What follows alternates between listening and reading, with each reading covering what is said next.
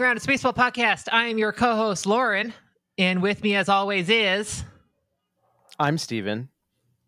And also with us is... You're having fun doing my new laughing intro, aren't you? It is fun. It is fun. I see why you do it. Why this is your postseason intro. It's a lot of fun. We're being each other for Halloween. In case you guys haven't figured that out, it's spooky season. Yeah. This is the most important and interesting part about this episode. Yes. It has given me a newfound appreciation for what Jane brings to the podcast. I cannot do what she does. This was take 4. Please take over. Please. All right, I'll take over. I'll take over. Okay, so we're back. Yeah, it's the end of October. All right, setting the stage. End of October. And who would have thought we'd be here? We have just absolute chaos. And who thrives in chaos? Steven? Oh, I thought we were introducing our guest. No, I'll introduce the guest in a second. Yes, it's me. Hi, I am Mr. Chaos Boy. How are you doing? We need to check in on you before we get to the guest. We're gonna need. Sure you're okay. We're gonna need a lot of time before we get into how I'm doing. All right. Well, let's just get to the guest then. I'm alive. Yeah, we have a guest. Really special guest this week. One that I've been really looking forward to. It's Sean Doolittle. How are you doing, Sean? I don't think I'm doing quite as good as Steven, but I'm doing pretty good. I don't think anybody outside the greater Philadelphia region is doing better than Steven right now. Which is funny because I am not in the greater Philadelphia region right now. Okay. Yes. Hi. Welcome, Sean. I was hoping to see the Rally Thirst jersey, but I guess you got to save that for the games. Yes, that is a game time. That is a game time thing. Unfortunately, I can't just give this chest hair away for free. We got a little peek there with the necklace and everything. Okay. Yeah. A little bit. Premium Patreon subscribers only. That's right. the next tier. They banned sexual content on Patreon. We can't do that. Wait, did they really? We do that. Yeah, I think so. That's why. Yeah. Oh, well, please subscribe to the Batting Around OnlyFans. Coming soon. You'll be coming soon. All right. So, what do we have to talk about, guys? Yeah, what is there to talk about? World Series. It's coming up. And guess who's in there? The Philadelphia Phillies are in there, which is way more exciting than the other team that's in there. Right? Is that how we're feeling? For us, I think. Yeah.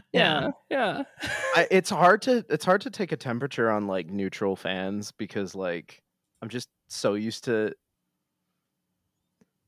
like everybody hating the Astros and then everybody just like not hating the Phillies, but just like kind of like what are you doing here? They hate them here because everybody really soured on Philadelphia fans here in Minnesota after I recall 2018 I'm NFL very aware postseason. of that. So the biggest bunch of babies in the world, they're like, they were mean to an old lady and like they made the mistake they went crazy in their own town. Like, who cares? It was awesome. They made the mistake of coming into the city of Philadelphia and being corny.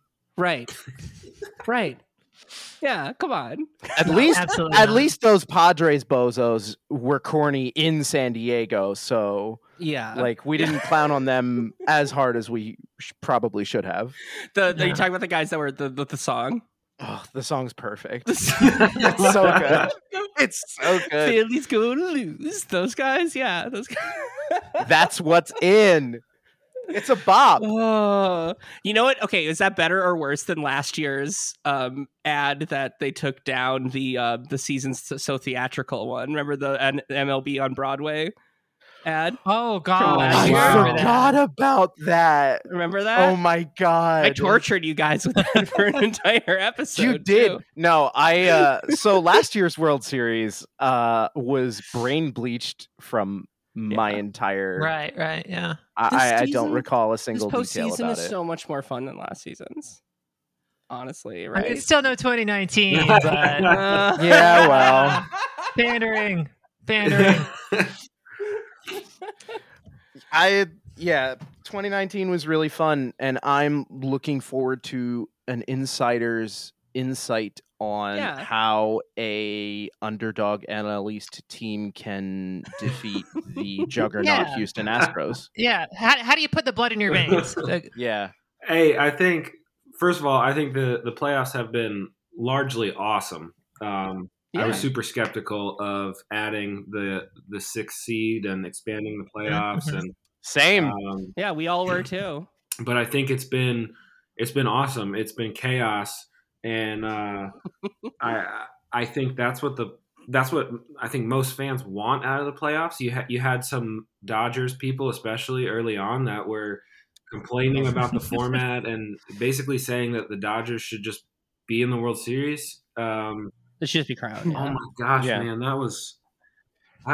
We talked about that a I bunch last heard. week. I was Yeah, listening. Like it's so, yeah. it's so cringe. Yeah. Because somebody said on your episode last week, I'm not sure if it was Craig or Charles or who said it, but the chaos in the playoffs, it should be a feature, not a Mhm. bug. Yeah. Like this should be. We want this kind of parity in the game. We want fans to be watching and interested in the playoffs because you don't know what's going to happen.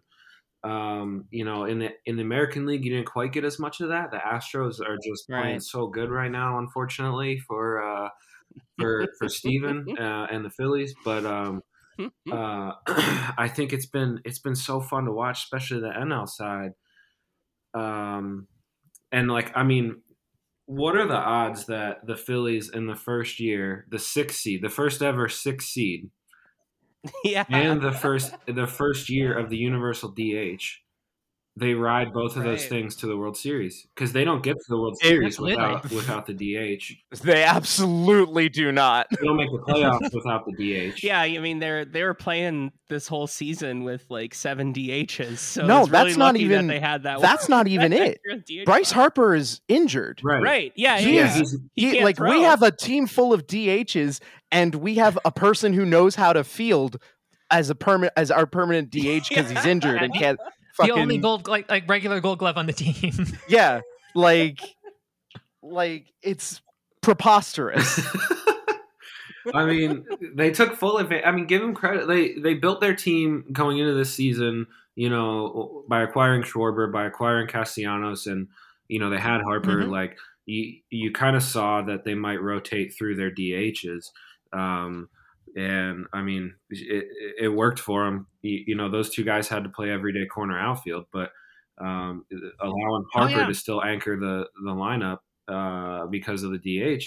I mean, and he had an MVP season. Right. Totally. And I respect so much the design philosophy of building a team by looking at like the 2015 to 2016 Royals and being like, we're going to do the opposite of that. Yeah. We're not worrying too much about the bullpen. We're not worrying too much about getting on base. We're just going to hit the fucking shit out of that ball and Yeah. really hope the ball is still flying like it's been. You don't need speed on the bases if all your guys are jogging after home run. Yeah. Mhm. No point at all. So They hate Absolutely. pitching, and that's another feature, not bug. yeah, especially in that ballpark too. I mean, maybe that factored into it, especially for the Royals as well. They needed outfielders that could cover probably the biggest outfield in the league besides Coors Field in Kansas City. They needed the speed to be a huge part of their offense because they weren't driving the ball out of the ballpark the way that some other teams were around that time. And Right. yeah, so they embrace that. And the Phillies, they play in a much smaller ballpark, a much more hitter friendly ballpark, and they just like leaned into that, and it's absolutely worked for them. And I think like right now, like they've been fun to watch. I grew up a Phillies fan. I'm from South Jersey, so I can somewhat relate to what this run has meant to Phillies fans. And my high school buddies and my friends from home are all still massive Philly sports fans. So it's been fun to follow them. I think they're playing with a really incredible energy right now and confidence. Like you can see them like having fun. out there. I wanted to ask you about that because everybody keeps talking about, like, in all these interviews, like, why are they, what's the thing that, you know, is powering them to this? And it's just like, oh, they're all having fun and there's good clubhouse chemistry and they're all confident. And I'm like Vibes. people talk about people talk about vibes like all the time. It's not like a quantifiable thing for a baseball team. Like, you can't build a team around vibes, but like, how important are good vibes for a run like this? Like, is that a real thing? Because like, is that what happened in 2019? Teams with bad vibes have won, right. But I think when it comes to the playoffs, like, you're talking about, now we have the best 12 teams in baseball, so all the teams are good. So it's going to be really difficult for you to just steamroll the rest of the teams based on pure talent alone. You're going to have to catch some breaks. There's going to have to be some things that go your way. You're still going to have to capitalize on them. I'm thinking about like the Profar at bat, the check swing when he's facing Dominguez. Right. Like, if that goes the other way and that's ball 4 and there's 2 guys on base, like, that's a completely different inning. I mean, I still honestly don't know if he went or not. But like, I think it was close he enough. didn't. But like, he super. Yeah, I mean, he was trying to get out of the way. He had started his swing for sure, but he was, like, I think he was gonna hold up, but then he was trying to get out of the way because Dominguez yanked it. It cut on him, so I think like him changing his balance and center of gravity caused the bat to go a little farther than whatever. It's he was kind of he was kind of like on his heels, like hitters are when they're in the middle of the swing, like that. It's just like, it kind of makes it look like a swing, but it could have just been him being Schrodinger's check, little things like that. Like, you got to catch some breaks and then capitalize on them. Your stars have to show up. Your best players have to show up, and I think like, you have to get important contributions from your role players and the rest of your roster. There's going to have to be maybe some other guys that step up, but like, your horses, whether it's your number 1 and 2 starters or the guys in the middle of your lineup that are getting the big bucks, they have to show up, because when they perform on that stage, it puts everybody else at ease. They no longer feel like they have to do more. They can slide in and just do their role because the stud's taking care of business. So you look at the Phillies, like Harper, as soon as the playoffs started, he just started going off. Like in St. Louis, like, it was obvious that he was locked in. And then Schwarber, and Hoskins really came on. I think in the division series, right?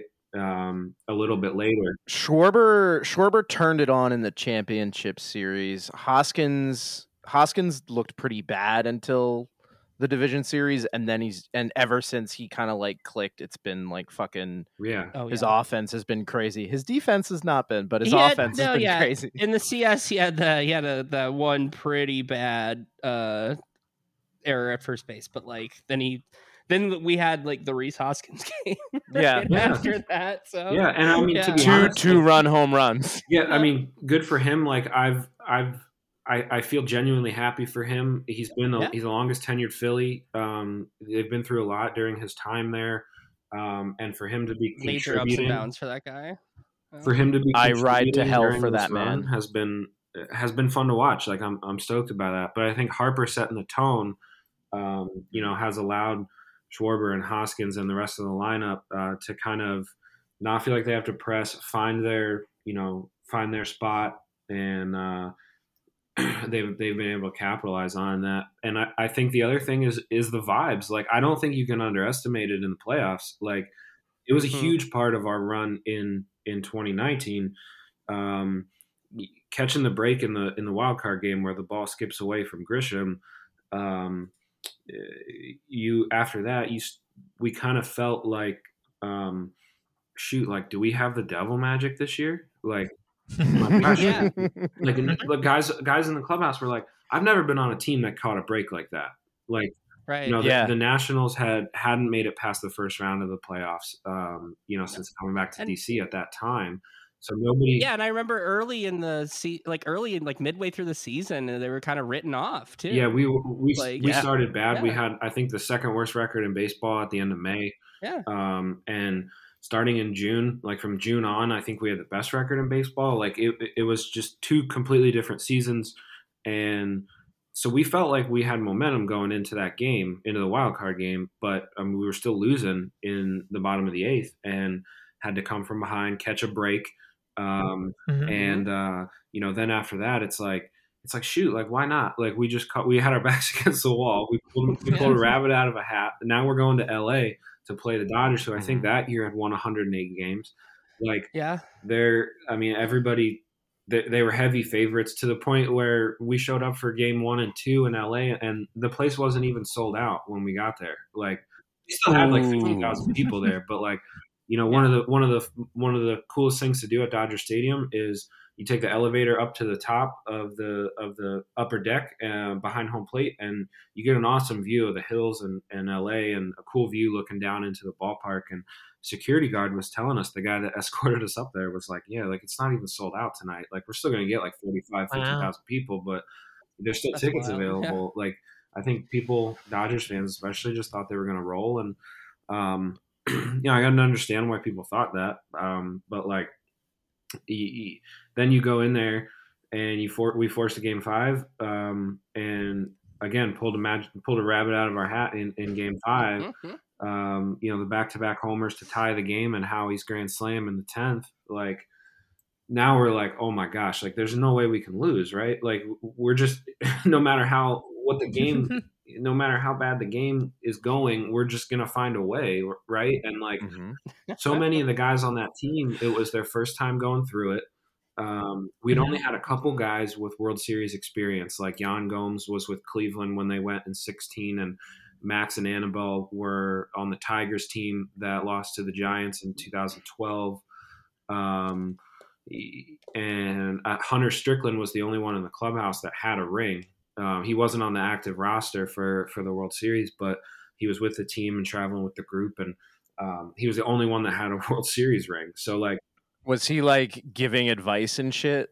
On like he carried the ring around, and I remember a couple times like he would be sitting in his locker and he would pull the box out and he would open it up and just kind of like show it to guys, like, and be like, this is what you're playing for, like and we were, and every time, like, no, I don't think I'd seen a ring in person before, and I was like, you got to take it out and put it on and feel how heavy it is and everything, and you're just like, even at that point in my life, like it winning the World Series was such an abstract thing. I never made it past the first round of the playoffs either, and so even like when we beat the Dodgers, like we celebrated, like I think we celebrated more after that than after we won the World Series. Actually, I don't know about that, but like at the time, you had a fucking legendary celebration that was our World Series, that summer, like, or that winter. Yeah. I mean, the main difference from the fan perspective, there is no one in DC was climbing poles. Yeah. Sadly, we're not a pole climbing city. I listen. Every city's different. They got different cultures. They do different things. Yeah, we had some very respectful happy hours before we. Okay. So networking was had. Yeah. So but like we had like the Phillies have Dancing on My Own. Like that's what I was just about to say. You guys had a song. Like we had a song that we blasted after every win and became like our anthem. I was gonna ask if Dancing on My Own is the calm. Yeah, it was that's similar. I remember like when we were in the World Series. No, when we were in the NLCS against the Cardinals, there was a company that sent a bunch of golf shirts to the locker room. Washington Nationals golf shirts. They were red polo shirts, short sleeve collar shirts, and nobody really knew what to make of it. So like we put them on, all the relievers, all the pitchers put them on and we went out and did batting practice in the polo shirts and everything. Cause we were like joking around like, hey guys, this is a business trip. Okay. Like we have to take,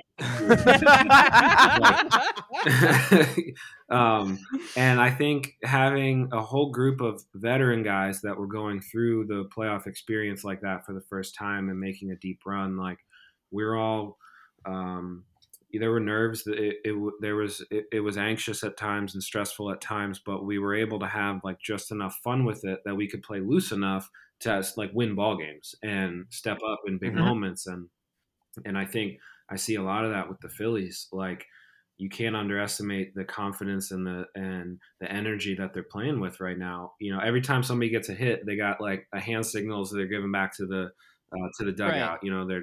Bryce is underlining the Phillies on his jersey, and their baby shark. Yeah, thing. I mean, the Astros have that too now. Like, you look at the Astros, like, that's just like kind of how they roll, like, all the time. But like, this is, seeing this run from the Phillies, I see a lot of similarities. So you never know. Do you think there's like a reverse of that for the for the favorites coming in? Like, there's so much pressure on them to win and to perform so well that it might be like, kind of a negative. Yeah, I think on them? I'm totally speculating here. I don't know for sure, but like, I've been on teams where you get to the playoffs and you find yourself facing elimination, and that elimination game stops going well. It's not going your way, and it's like, oh no, like, this can't happen again, and you start pressing because you're trying to do too much. Which is I think back to when I was with the A's in 2012 and 13. Both times in the division series in Game 5, we matched up with the Tigers, and Verlander got both of those starts, and I think he pitched a shutout at least 8 innings in both games. Like, he was locked in, and I remember by like the second or third inning of Game 5 in 2013, we were all like, no, this can't happen again. Like, guys, you could see guys pressing, and we were all feeling it. And I think there's similar vibes for some of those teams that won 100+ games during the regular season that, maybe they found themselves down in the series, and I don't know if it's entirely within the realm of possibility that they started pressing because it's like, shoot, we won 106 games, 108 games, whatever it is. We can't lose to the to this team that was the 5 seed or whatever. So I mean, that could be it. It could be it could be a number of things. Guys just trying to do too much. I mean, the playoffs are so emotional. There's so much more adrenaline. Like, that's why we play them. Like, because you don't know what's going to happen. You don't know how guys are going to respond to it. And that's why the chaos is good. Yes. If just the higher seed always won every time, then that's boring as hell. Yeah. I mean, my super naive hope is that, like, long term, this format does actually end up being good for the game, in a bigger picture, because now teams are like, shoot, like, all we got to do is get to the playoffs. So, like, we got to build a team that can get to the playoffs. Whereas, like, because sorry, Stephen, but Atlanta won last year and they won 88 games. Phillies have won 87 games in the regular season. They steamrolled it through the National League playoffs. I mean, players have felt for a long time that all you got to do is get a ticket. Like, anything can happen once it starts. And you guys alluded to it in your last episode, Billy Beane, famously saying it's a crapshoot once the playoffs start. Like, it's a whole new season and anything can happen.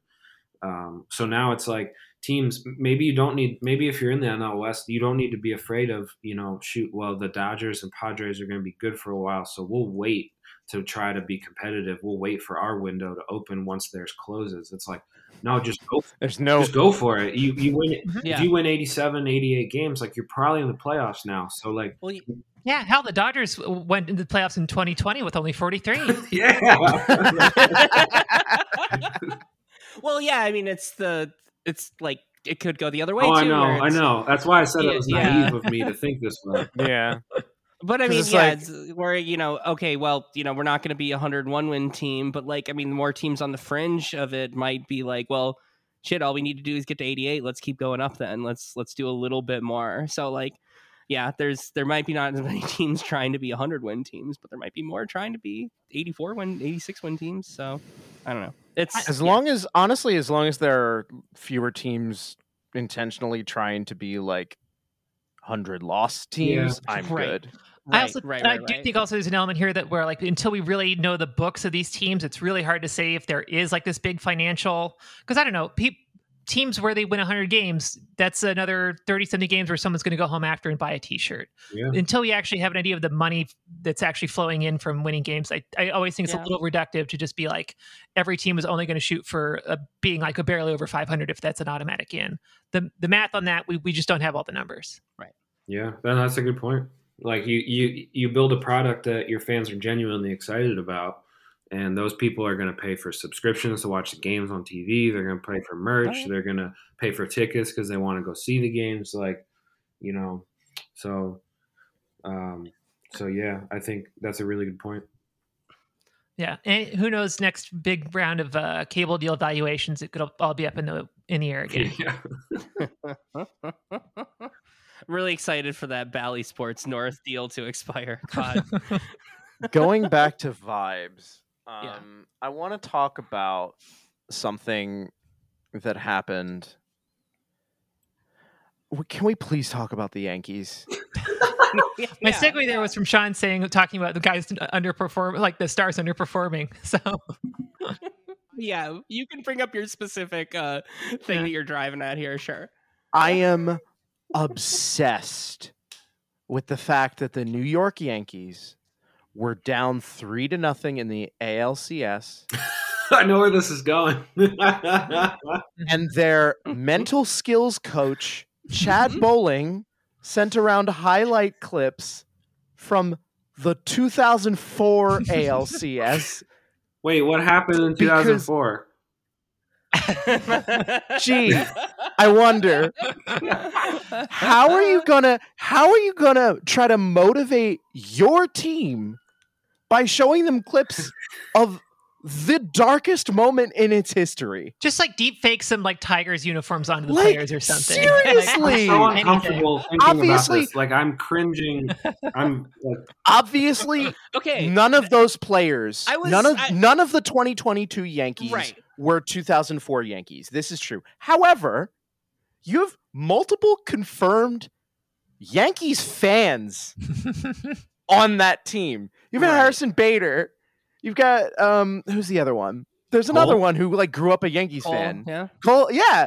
And it's just like, oh, cool. Here, watch the Red Sox kicking your ass because it's just like, I'm glad that we're that you gave your opinion, your reaction to that, because I wasn't sure if it was going to be like that or if it was going to be like, hey, we're professionals, that's not our team, kind of your fandom dies when you become a professional player. But like that is funny to know. Yeah, that, Sean, like, what no, if- you're still what if you were on that team and that happened?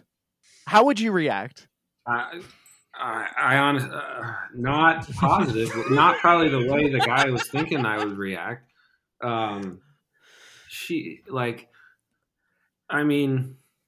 I think one of It's very one hard of the most motivating a team like one that. of the most Yeah. interesting parts of the fallout after they were eliminated was, have you got Michael K is just like going off like Mhm. Oh, that was so good. he did say, he was like, what are we doing? This was the one of the lowest points in franchise history. You blow a 3-0 lead to your arch rival, and now we're trying to spin that as motivation, for our own comeback. It's just weird. Like just do what like most teams do, and like put like 300 on the TV in the clubhouse, or like put Gladiator on or something. Like, Yeah. play all the songs from the Army recruitment commercials. Put on Trapped. Put on Stained, all that stuff. Like, Yeah. let's go. Yeah, I couple houses like a motivational prayer. Yeah, Right. I can't. I just. I don't know. I don't think that was the best. Not that I don't think it really like played into the game. It's a funny like storyline, I think. But really, I think the worst thing about it is like the fact that you're doing it in with the New York media market definitely going to find out about yeah. this. Oh yeah. Yeah. yeah, I mean, I just, if you're trying to manifest something, right? Like the vibes, right? Like you want to see. There's so many amazing historic things that have happened to the Yankees organization. Like Mhm. they Right. have and they'll remind you of it, like 27 World Series championships. Like they've won rings since then. Since that happened, right? too. Yeah, Like, they won it in 2009. We don't talk about that. We don't talk about that. Yeah. Well, Steve, was that your first year as a Phillies fan? It's hard to really put like a pinpoint on it, but like technically yes. Yeah, because it didn't hurt. I heard you say like you weren't really a full fan for the 08 team. No, I hated sports because I was a gay little nerd, and I was like, oh, sports hate me, so I hate them. But then the Phillies won the World Series, and I had to take my mom to the parade because my dad's disabled, and it would have meant the world to her. So I was like, yeah, I'll go with you, whatever. And I got there, and I'm like, oh, this is what sports can be. Yeah. Let me check this shit out. Yeah. So technically 09's like my first year, but that's a great story. the one that hurt the most was 11. Because that was A, the best team in Phillies history, and B, kind of I had to get to that point where I like really understood it and felt it. Yeah.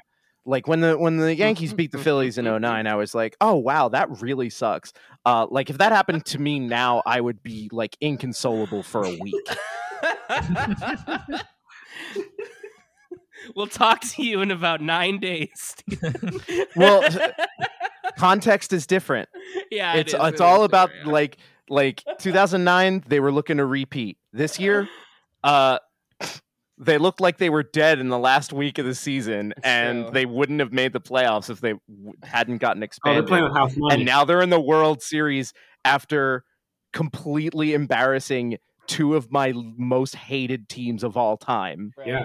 And unfortunately sacrificing the Padres in the process. RIP. They're playing with house money. Like it's total like I will be sad, I will cry, but if they lose the World Series, this year would still be considered an overwhelming success. I'm calling total bullshit. You'll be devastated. You'll be cursing. No, I told you I will be devastated. I told you this. I know you're relatively new. I know you're relatively new to Phillies fandom, but that's not how Phillies fans take losing. Like even in the World Series, like I'm gonna need you to like melt down and go on a Twitter rant and. I'm a good little boy. This was something that I wanted Phillies fans. I have famously never melted down on Twitter.com. Yeah, this is something I wanted to talk about since I think a ton of people are jumping on the Phillies bandwagon here. That's so weird. It's so Isn't weird. It bizarre? Yeah. But since so many people are doing that, like, how should I properly be a Philadelphia sports sicko? For the next week and a half or so. I think like the first thing is like you have to get like beaten with a sock filled with pennies. A little bit. You have to say John a lot. Jane, say it with me. Wooder. Well, I've already said that a bunch of times because I say it back to you every time you say it on the show. Get some hoagies. Yeah. Get some hoagies for the game. Yeah. Really strong opinions about gas station food. Yeah. Yeah, but like, we did a whole bonus episode on that. We all know these things, but like, give me some deep cuts. If I really want to impress some like real, fanatic sickos, like what do I do here? Like, there's got to be more to it than just wah throwing batteries. Get blackout drunk in a parking lot. Yeah, in there. Yeah. I'm from the upper Midwest. We like doing that too. Start by watching the documentary from the 93 Phillies team, Whatever It Takes, Dude. Oh, yeah. There you go. Remember some guys. And then just my mother's favorite baseball team. Reference. I'm gonna get a John Kruk tattoo. That's what I'm gonna go do. I'm watching that tonight. I love those kinds of things. Wire by wire about the Reds in '86. Those kinds of they don't make those like they used to. They really don't. Oh, everybody I know owns the VHS tapes of like the documentaries of the 87 and 91 Twins teams that won. Like every single person up here has those. It's just like you move into a new house and it's like, it's got, it's leftover furniture, maybe an appliance or two, and like, oh yeah, these. That was when we moved to South Jersey in '92. So the '93 Phillies were like my introduction to being a Phillies fan, and that's what Hell started to yeah. get me hooked. And I remember I watched that document. My friends and I would watch that documentary a lot, like in the following years. There were some lean years after that, but like those that team is pretty iconic for this generation. It's good to relive memories. Yeah. Where in South Jersey? I grew up in Tabernacle, which is like Oh shit. yeah, out Route 70, on the way to the shore. Down a Yeah, shore. you go down the shore. You can stop at Wawa, get some hoagies. Have I ever done my full like sicko accent sentence on this podcast? I don't think before? so. What is it? Now listen, if you spill water all over your radiator, that's no good. You got to go across the street to your neighbor's house, ask if their daughter is there. She'll have a towel you can borrow, but she's only there on Mondays and Tuesdays. That's really good. That's really good. We might have to cut it for a Patreon exclusive. Sorry. At my old job, I used to have to talk to people from Massachusetts on the phone all the time, and I used to be pretty good at doing the Massachusetts accent. And mine for that was, "You will eat your chowder, oh, you will not play cards in the barn." I have devastating news, though. My boyfriend is Canadian, which is why I am currently in Toronto, and his accent is slowly starting to affect mine. And the way that it manifests most is every time this word exits my mouth, it's like 50-50 whether or not it comes out as sorry or sorry. And it's really bad. Every time I say it, I kind of like wince a little bit, like, oh no, I'm getting absorbed into Greater Canada. Yeah. No, I'm the most impressionable person in the world. These people are too fucking polite up here. All right. Do we want to get to mailbag? Yeah, let's do I'm it. sure we have a few good ones. Okay. Yeah, we got some good ones. Let's see here. All right. Let's just start off with this one. No getting around this. At Cooper Lund. This one's for Sean. What's your favorite Dead show, man? Oh man. Shoot. They played.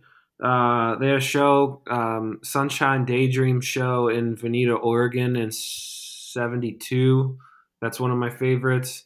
And the other one I listen to a lot is the Red Rock show from '78. Is another good one. Good years for the Dead. All right. They only kind of recently started touring again, right? Like, have you been to one since? Aren't they doing their last show Yeah. or their last Dead tour? and Company, which is several of the original members, and John Mayer is in Jerry's spot, and I think John actually does a really good job. And I've never been to a show. This summer is going to be they're saying it's going to be their final tour, so I'll have to see if a show lines up with my schedule next year, because I would love to get to one. All right. At Lake Monster on Twitter, who would you personally strike out on 3 pitches, Chalamet style?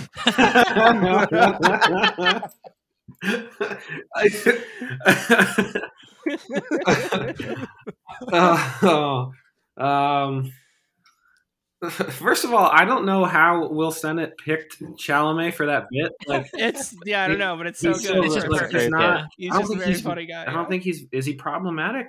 Like, I don't think he's No, Will's great. Yeah. no. Chalamet. Chalamet is also. Chalamet? Yeah. Yeah. I mean, he gave some girls at his college VD and at MIU, but other than Oh that, yeah, I heard that. Yeah. But If that's whatever. problematic, then Whatever. oh boy. Yeah. Like, I would like. I don't know. Maybe like.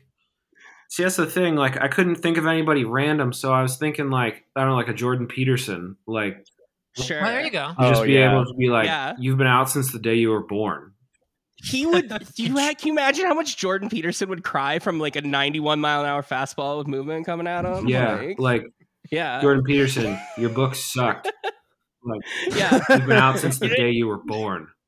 Yeah, it would put him into another medically induced coma, like that one he was in Serbia or whatever. Is that the one where Yeah. he ate meat for like?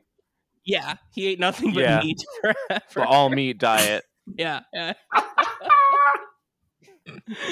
Oh, God.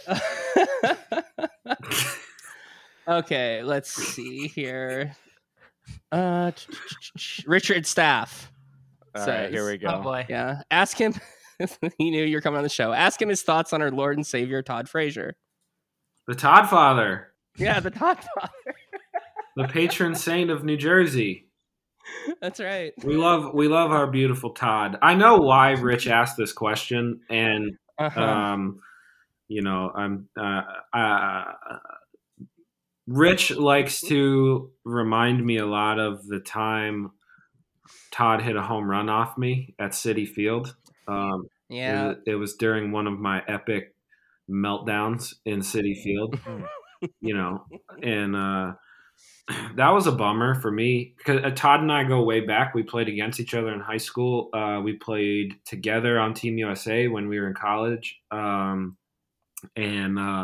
I'd had some success against him before that, but he hit a really big home run to tie the game in the ninth inning against me in 2019. And Rich, like, you know, as a Mets fan, you know, talking to somebody that was on the Nationals, that's all Rich has. Like, Rich, find a new slant, Rich. Yeah, you got to give him a little time to heal. His team won 101 games and then blew it in the wild card. Rich, we love you. Rich, we love you. I know you're just lashing out. He's the only person I would have allowed to ask that sort of question on here. Find a new slant, Rich. Yeah. Rich, I've given up multiple crippling hits to Mets players. Find a new slant. Yeah. Are there any that haunt you? Is that rude to No, ask? that's not rude to ask. No. That's good. Like, to get like semi-serious for a minute, the one that haunted me the most was I blew a save in the wild card game in 2014. I didn't pitch super poorly. It just didn't go my way, but that one fucked me up mentally for a while. I had that was in 2014, and one of the best things you can do is like you know, get back on the mound and hopefully you get another chance to pitch in the playoffs, but so you can exercise those demons. But I tore my rotator cuff in 2015. I didn't pitch again until the very end of that season. I didn't reach the playoffs again until 2017. That one stuck with me for a long time. I had to do like a lot of work to put that one behind me. So the Mets homers in 2019 that's like, it stung really bad. Like, don't get me wrong, but like, I'm much better equipped to turn the page and get focused on the next one. And you know, while we're on the subject, I'm actually working with Rich on a story that we're doing about some of those things that I went through during my career, and I think it's gonna be a lot of fun. So keep your eyes out for that. Hell yeah. Absolutely. Very cool. That's awesome. 2014. That was the All-Star year, Yeah, right? yeah, that was. Yeah, there's because that was the one at Target Field. There's a mural of the 2014 All-Star game, and you can find you and they're lined up for the national anthem. No way. Yeah. Up in the what used to be the season ticket holders clubhouse, like dining room, but now it's like a bar. Oh yeah, Jane that showed that anyone to can us. go Yeah. Yep. That's so cool. I've got Yeah, it's very So, cool. so Sean, I will say, sorry to make it serious, but currently that game has been the most painful playoff loss for me as a fan since 2011. The- And I'm hoping to keep it that way. which one? The A's Royals? The A's Royals, yeah. Because when the Phillies were shit and I was getting really into baseball, I had to pick other teams to watch. That's So really I- on you for picking Oakland, man. Like, Well, I picked Oakland because they were in Philly. I'm like, all right, I gotta like stay truly loyal to the hometown. So I'll just pick their AL team that no longer is. And that game fucking sucked. And Yeah, it was tough. I'm sorry to make you think about it again. That's tough. That was tough, man. It's like they were talking about. We got Doolittle Appreciation Day out of it, though. Yeah, that was actually really cool. That actually helped a lot. But like Ron Darling was talking about it on the broadcast the other day, about how like every October there's new heroes, right? Like, but that also means that there are players that didn't come through for their team in a big spot, and like, you know, how those players respond to that moment is it can be like a defining moment in their career. Like how do you turn that page? How do you flip the narrative? Like how do you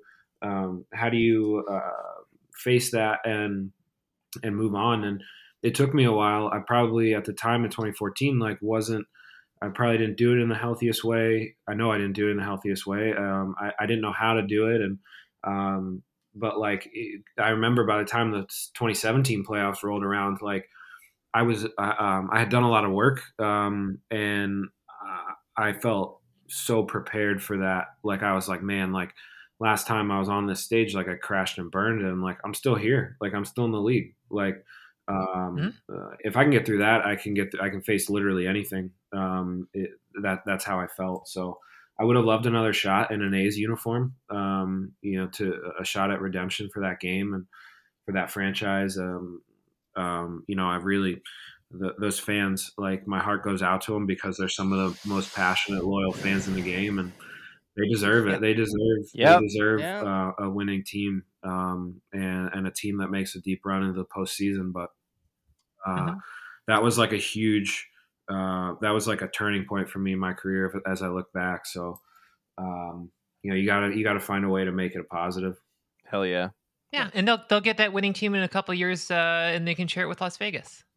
Oh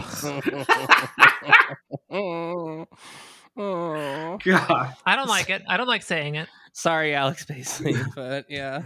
Sorry, Jeremy. Yeah. Okay, let's see here. Clark Yeet says, "Did you think you'd ever see the minors organized in your life?" Oh, good question. No, I honestly didn't. I don't know. In my life, yeah, sure. Yes, I think. But in your career, my career, no, I did not. No, I didn't. Mm-hmm. I had always felt like the momentum was growing, but it just seemed like there were so many hurdles to overcome. Like, do the minor leaguers need to form their own union, or will they be a sub union or a sister union with our union? How do you organize that many members across that many countries? And it's a workforce that's constantly changing. Players are constantly getting released and signed, and so you have a lot of new faces every year. How do you organize that? Like it just felt like it was. There were so many logistical hurdles to overcome, and so like you got to give a ton of credit to More Than Baseball, a ton of credit to advocates for minor leaguers who have done so much organizing. Especially, I think in a weird way, like the pandemic accelerated this so much. Oh, absolutely. Because they were shut out. Lost a whole year. Yeah, they were shut out in 2020, and a lot of teams were paying them. They weren't providing ways for them to continue to train.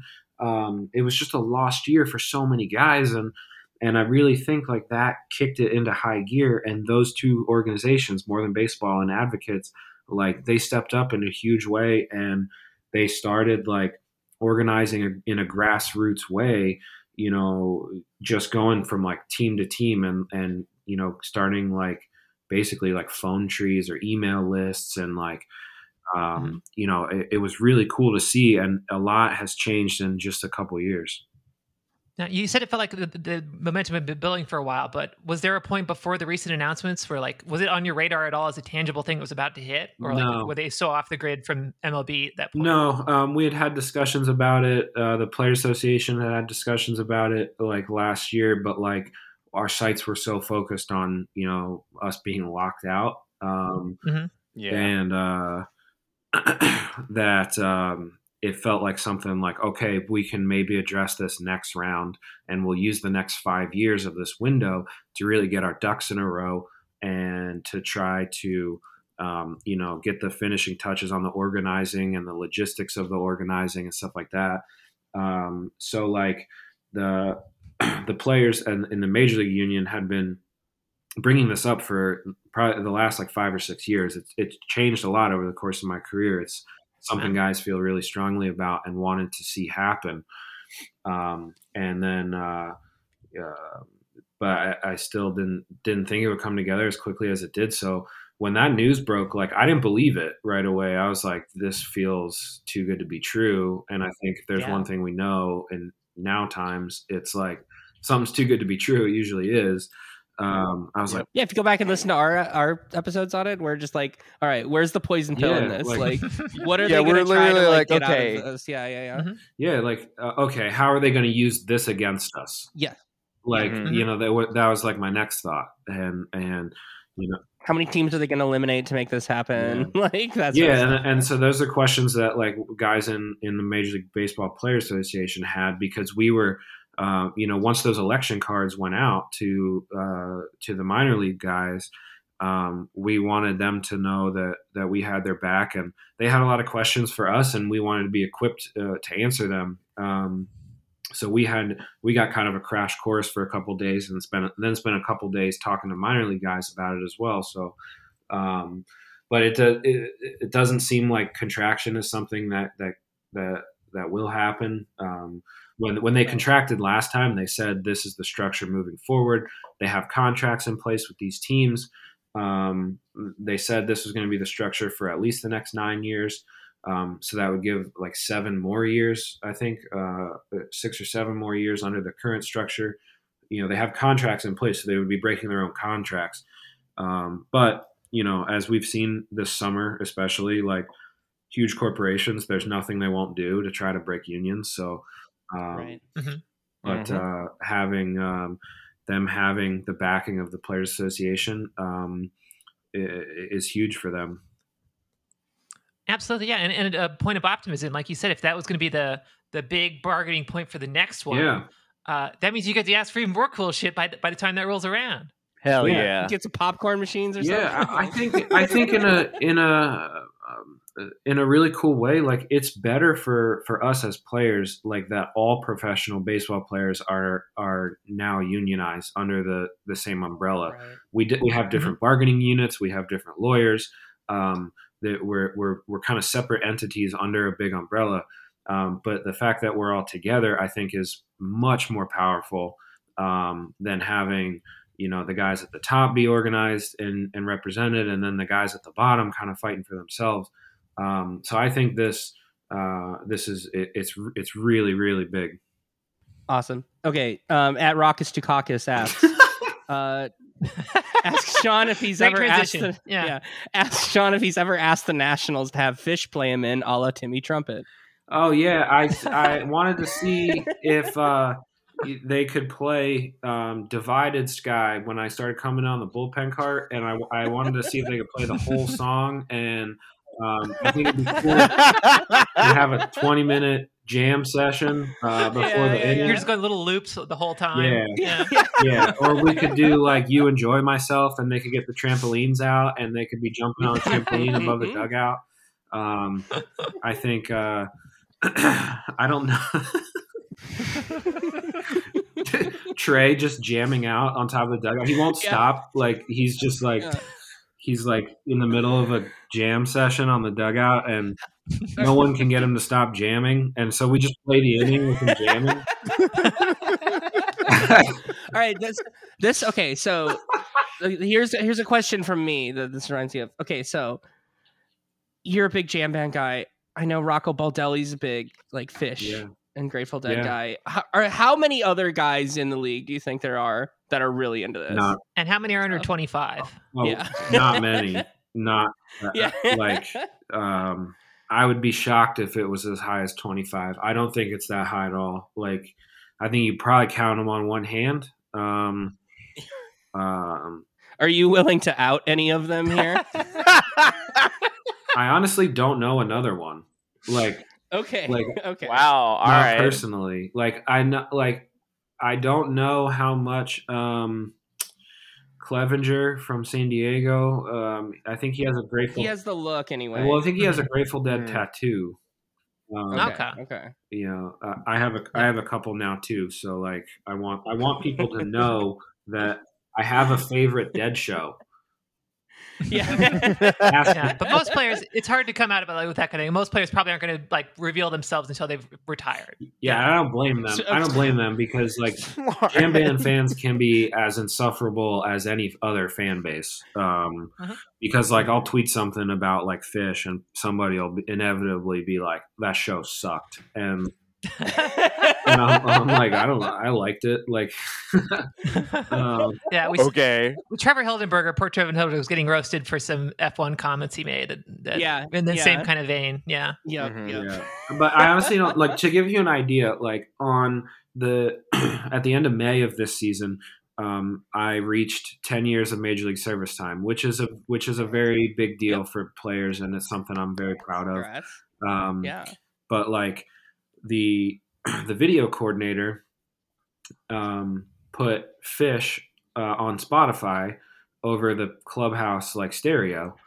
At, like, you know, for me, like it's my day. Like, you know, they were roasting me all day. Like there were pictures of me in high school and college on all the TVs and the clubhouses. Oh my god! Sean, Eric Fetty put together like a presentation where he read like a bunch of like good and bad things that have happened like during my career. Like the one that I liked the most was that I've gotten 4 at-bats in the major leagues and I've made 5 outs. One time they let me swing, I grounded into a double play. But like, and so like after that was over, like the team presented me with a bottle of Ace of Spades champagne, and they signed the case that it comes in, and it's like it's a cool thing. Like, But and so like after it was done, like the video guy was like, he put Fish on the Clubhouse stereo, and it lasted 1.5 songs before somebody was like,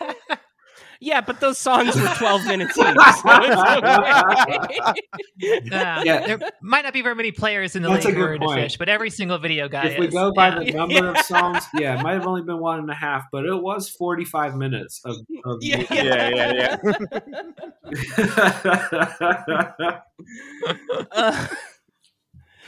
Okay.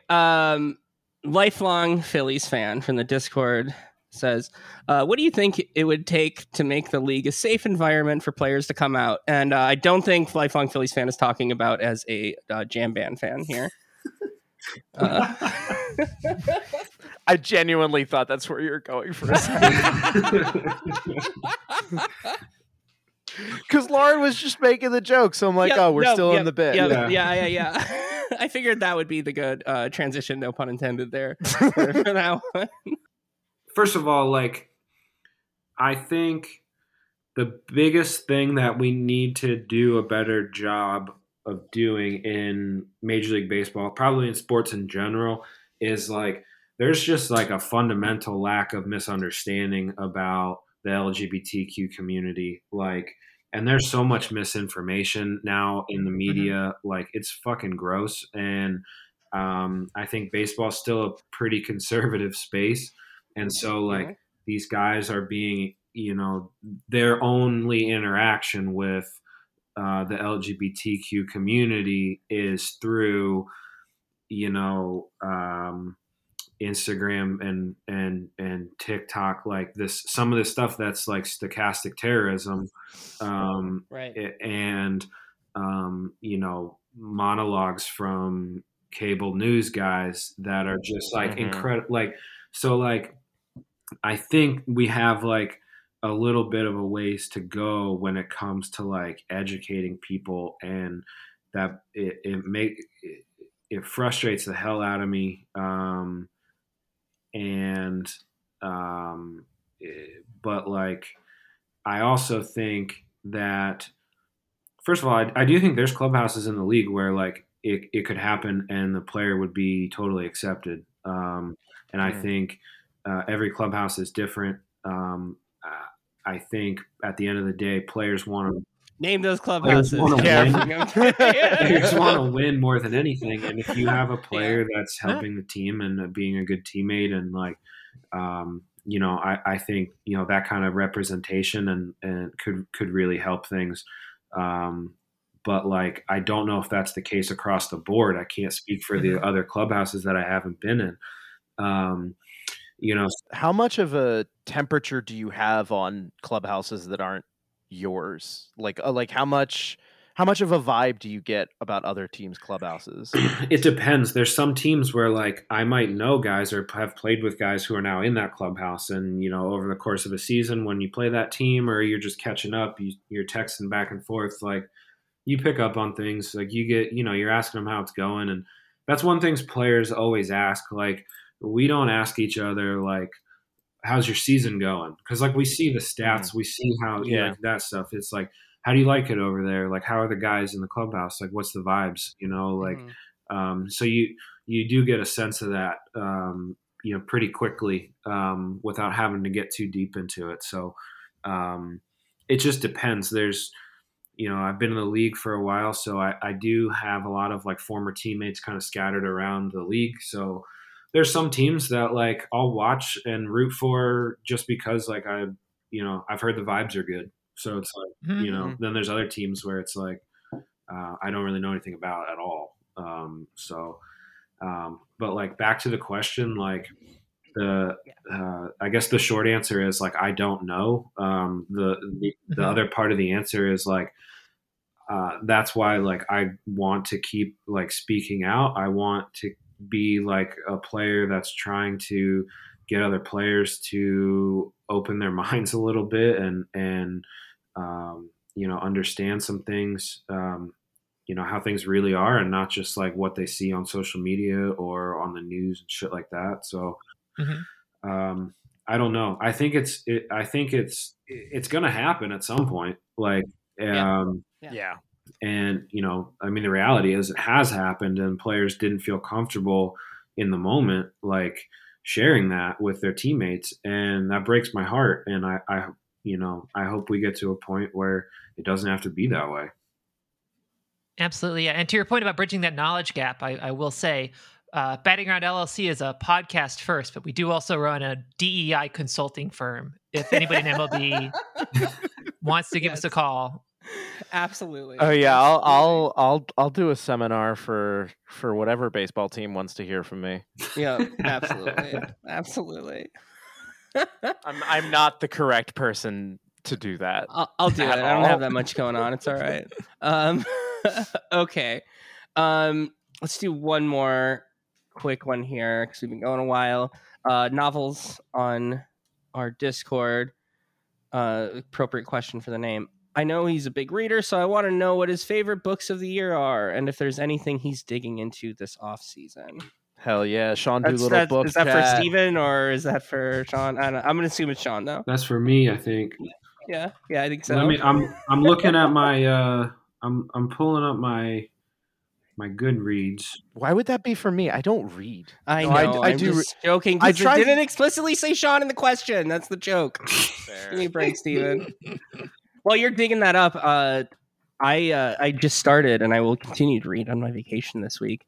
Readme.txt, the hell yeah, Chelsea Manning book. Right on. I got a copy of that to read on vacation. That and Chainsaw Man. I was in Portland a few months ago, and I went to a used bookshop that specializes in horror and sci-fi, and I purchased a $65 book that was a 1932 original print of Who Goes There, the short story collection that includes the story that became the movie The Thing. Cool. And that's a cool find. I am excited to read it when my brain will allow me to, but I am very bad at reading.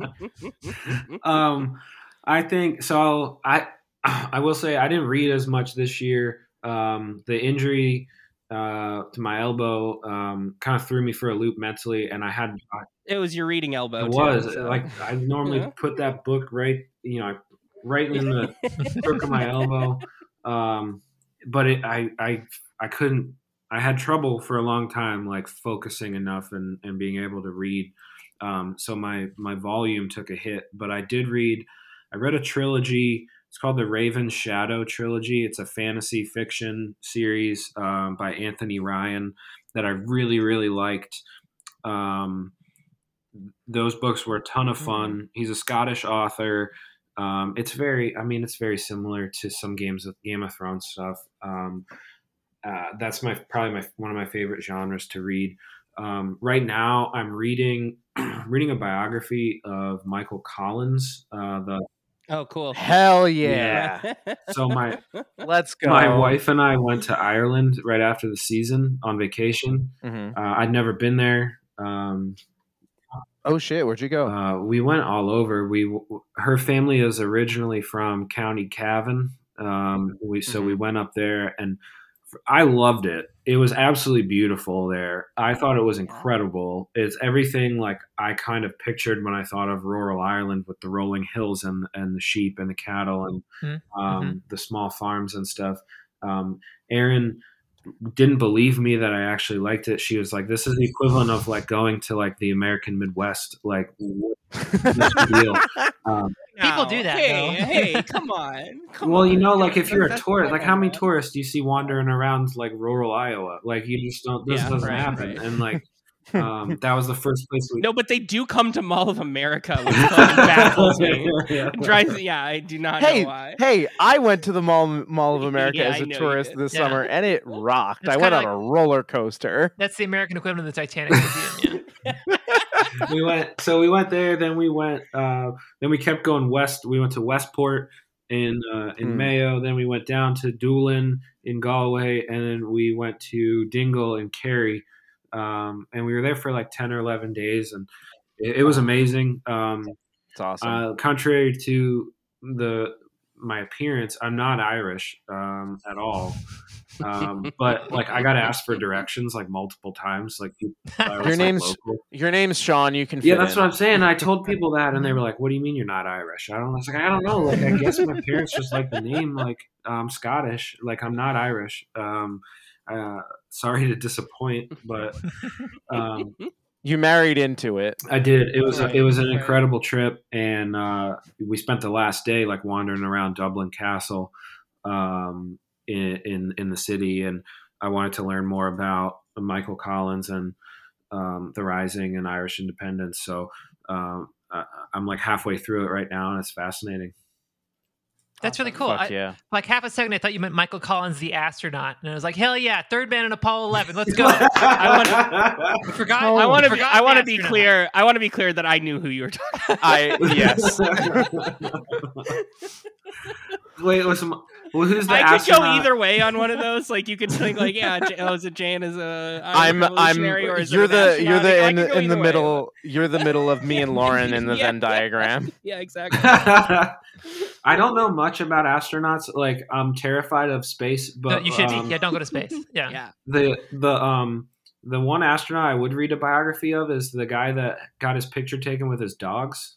That guy looks tight. Again, vibes immaculate in that photo. You should be scared of space. You're like, there's that William Shatner thing where he's like, "Yeah, I got to go to space. I looked at the Earth and it was beautiful, and I looked on the other side and it was just nothing but death." It's like, dude, that's fucking Captain Kirk, and he's saying, "Don't go to space." Like as dumb as it is that like we got these billionaires like Bezos and Musk that are trying to go to space. I'm like, fine, go. Yeah, do it. Do it, coward! I dare you. If you love it so much, go and don't come back. Yeah, exactly. Yeah. You know. All right. Yeah. On that note, I think that's a good note. That's a perfect button. All right. Sean, thank you so much for putting up with us here. Really, really appreciate your insight on all this stuff. That was great. This was fun as hell. Thank you guys for having me. Awesome. And if you're listening to this, don't have another watch along planned for October, but I think we're going to try to do one on November 1st. which is a Tuesday. So it's going to be right smack dab in the middle of the World Series there. I think it's game 4. Game 4. Yeah. But the final guaranteed game. Yeah. So you can go to patreon.com/battingaround and sign up there if you want to get in on that. These watch alongs have been a lot of fun. And I will be tailgating prior to that game and then coming home to join the watch along. So if that strikes your fancy, it's going to be fun. All right. Well, thank you for listening, everybody. Happy Halloween. Happy World Series. Bye.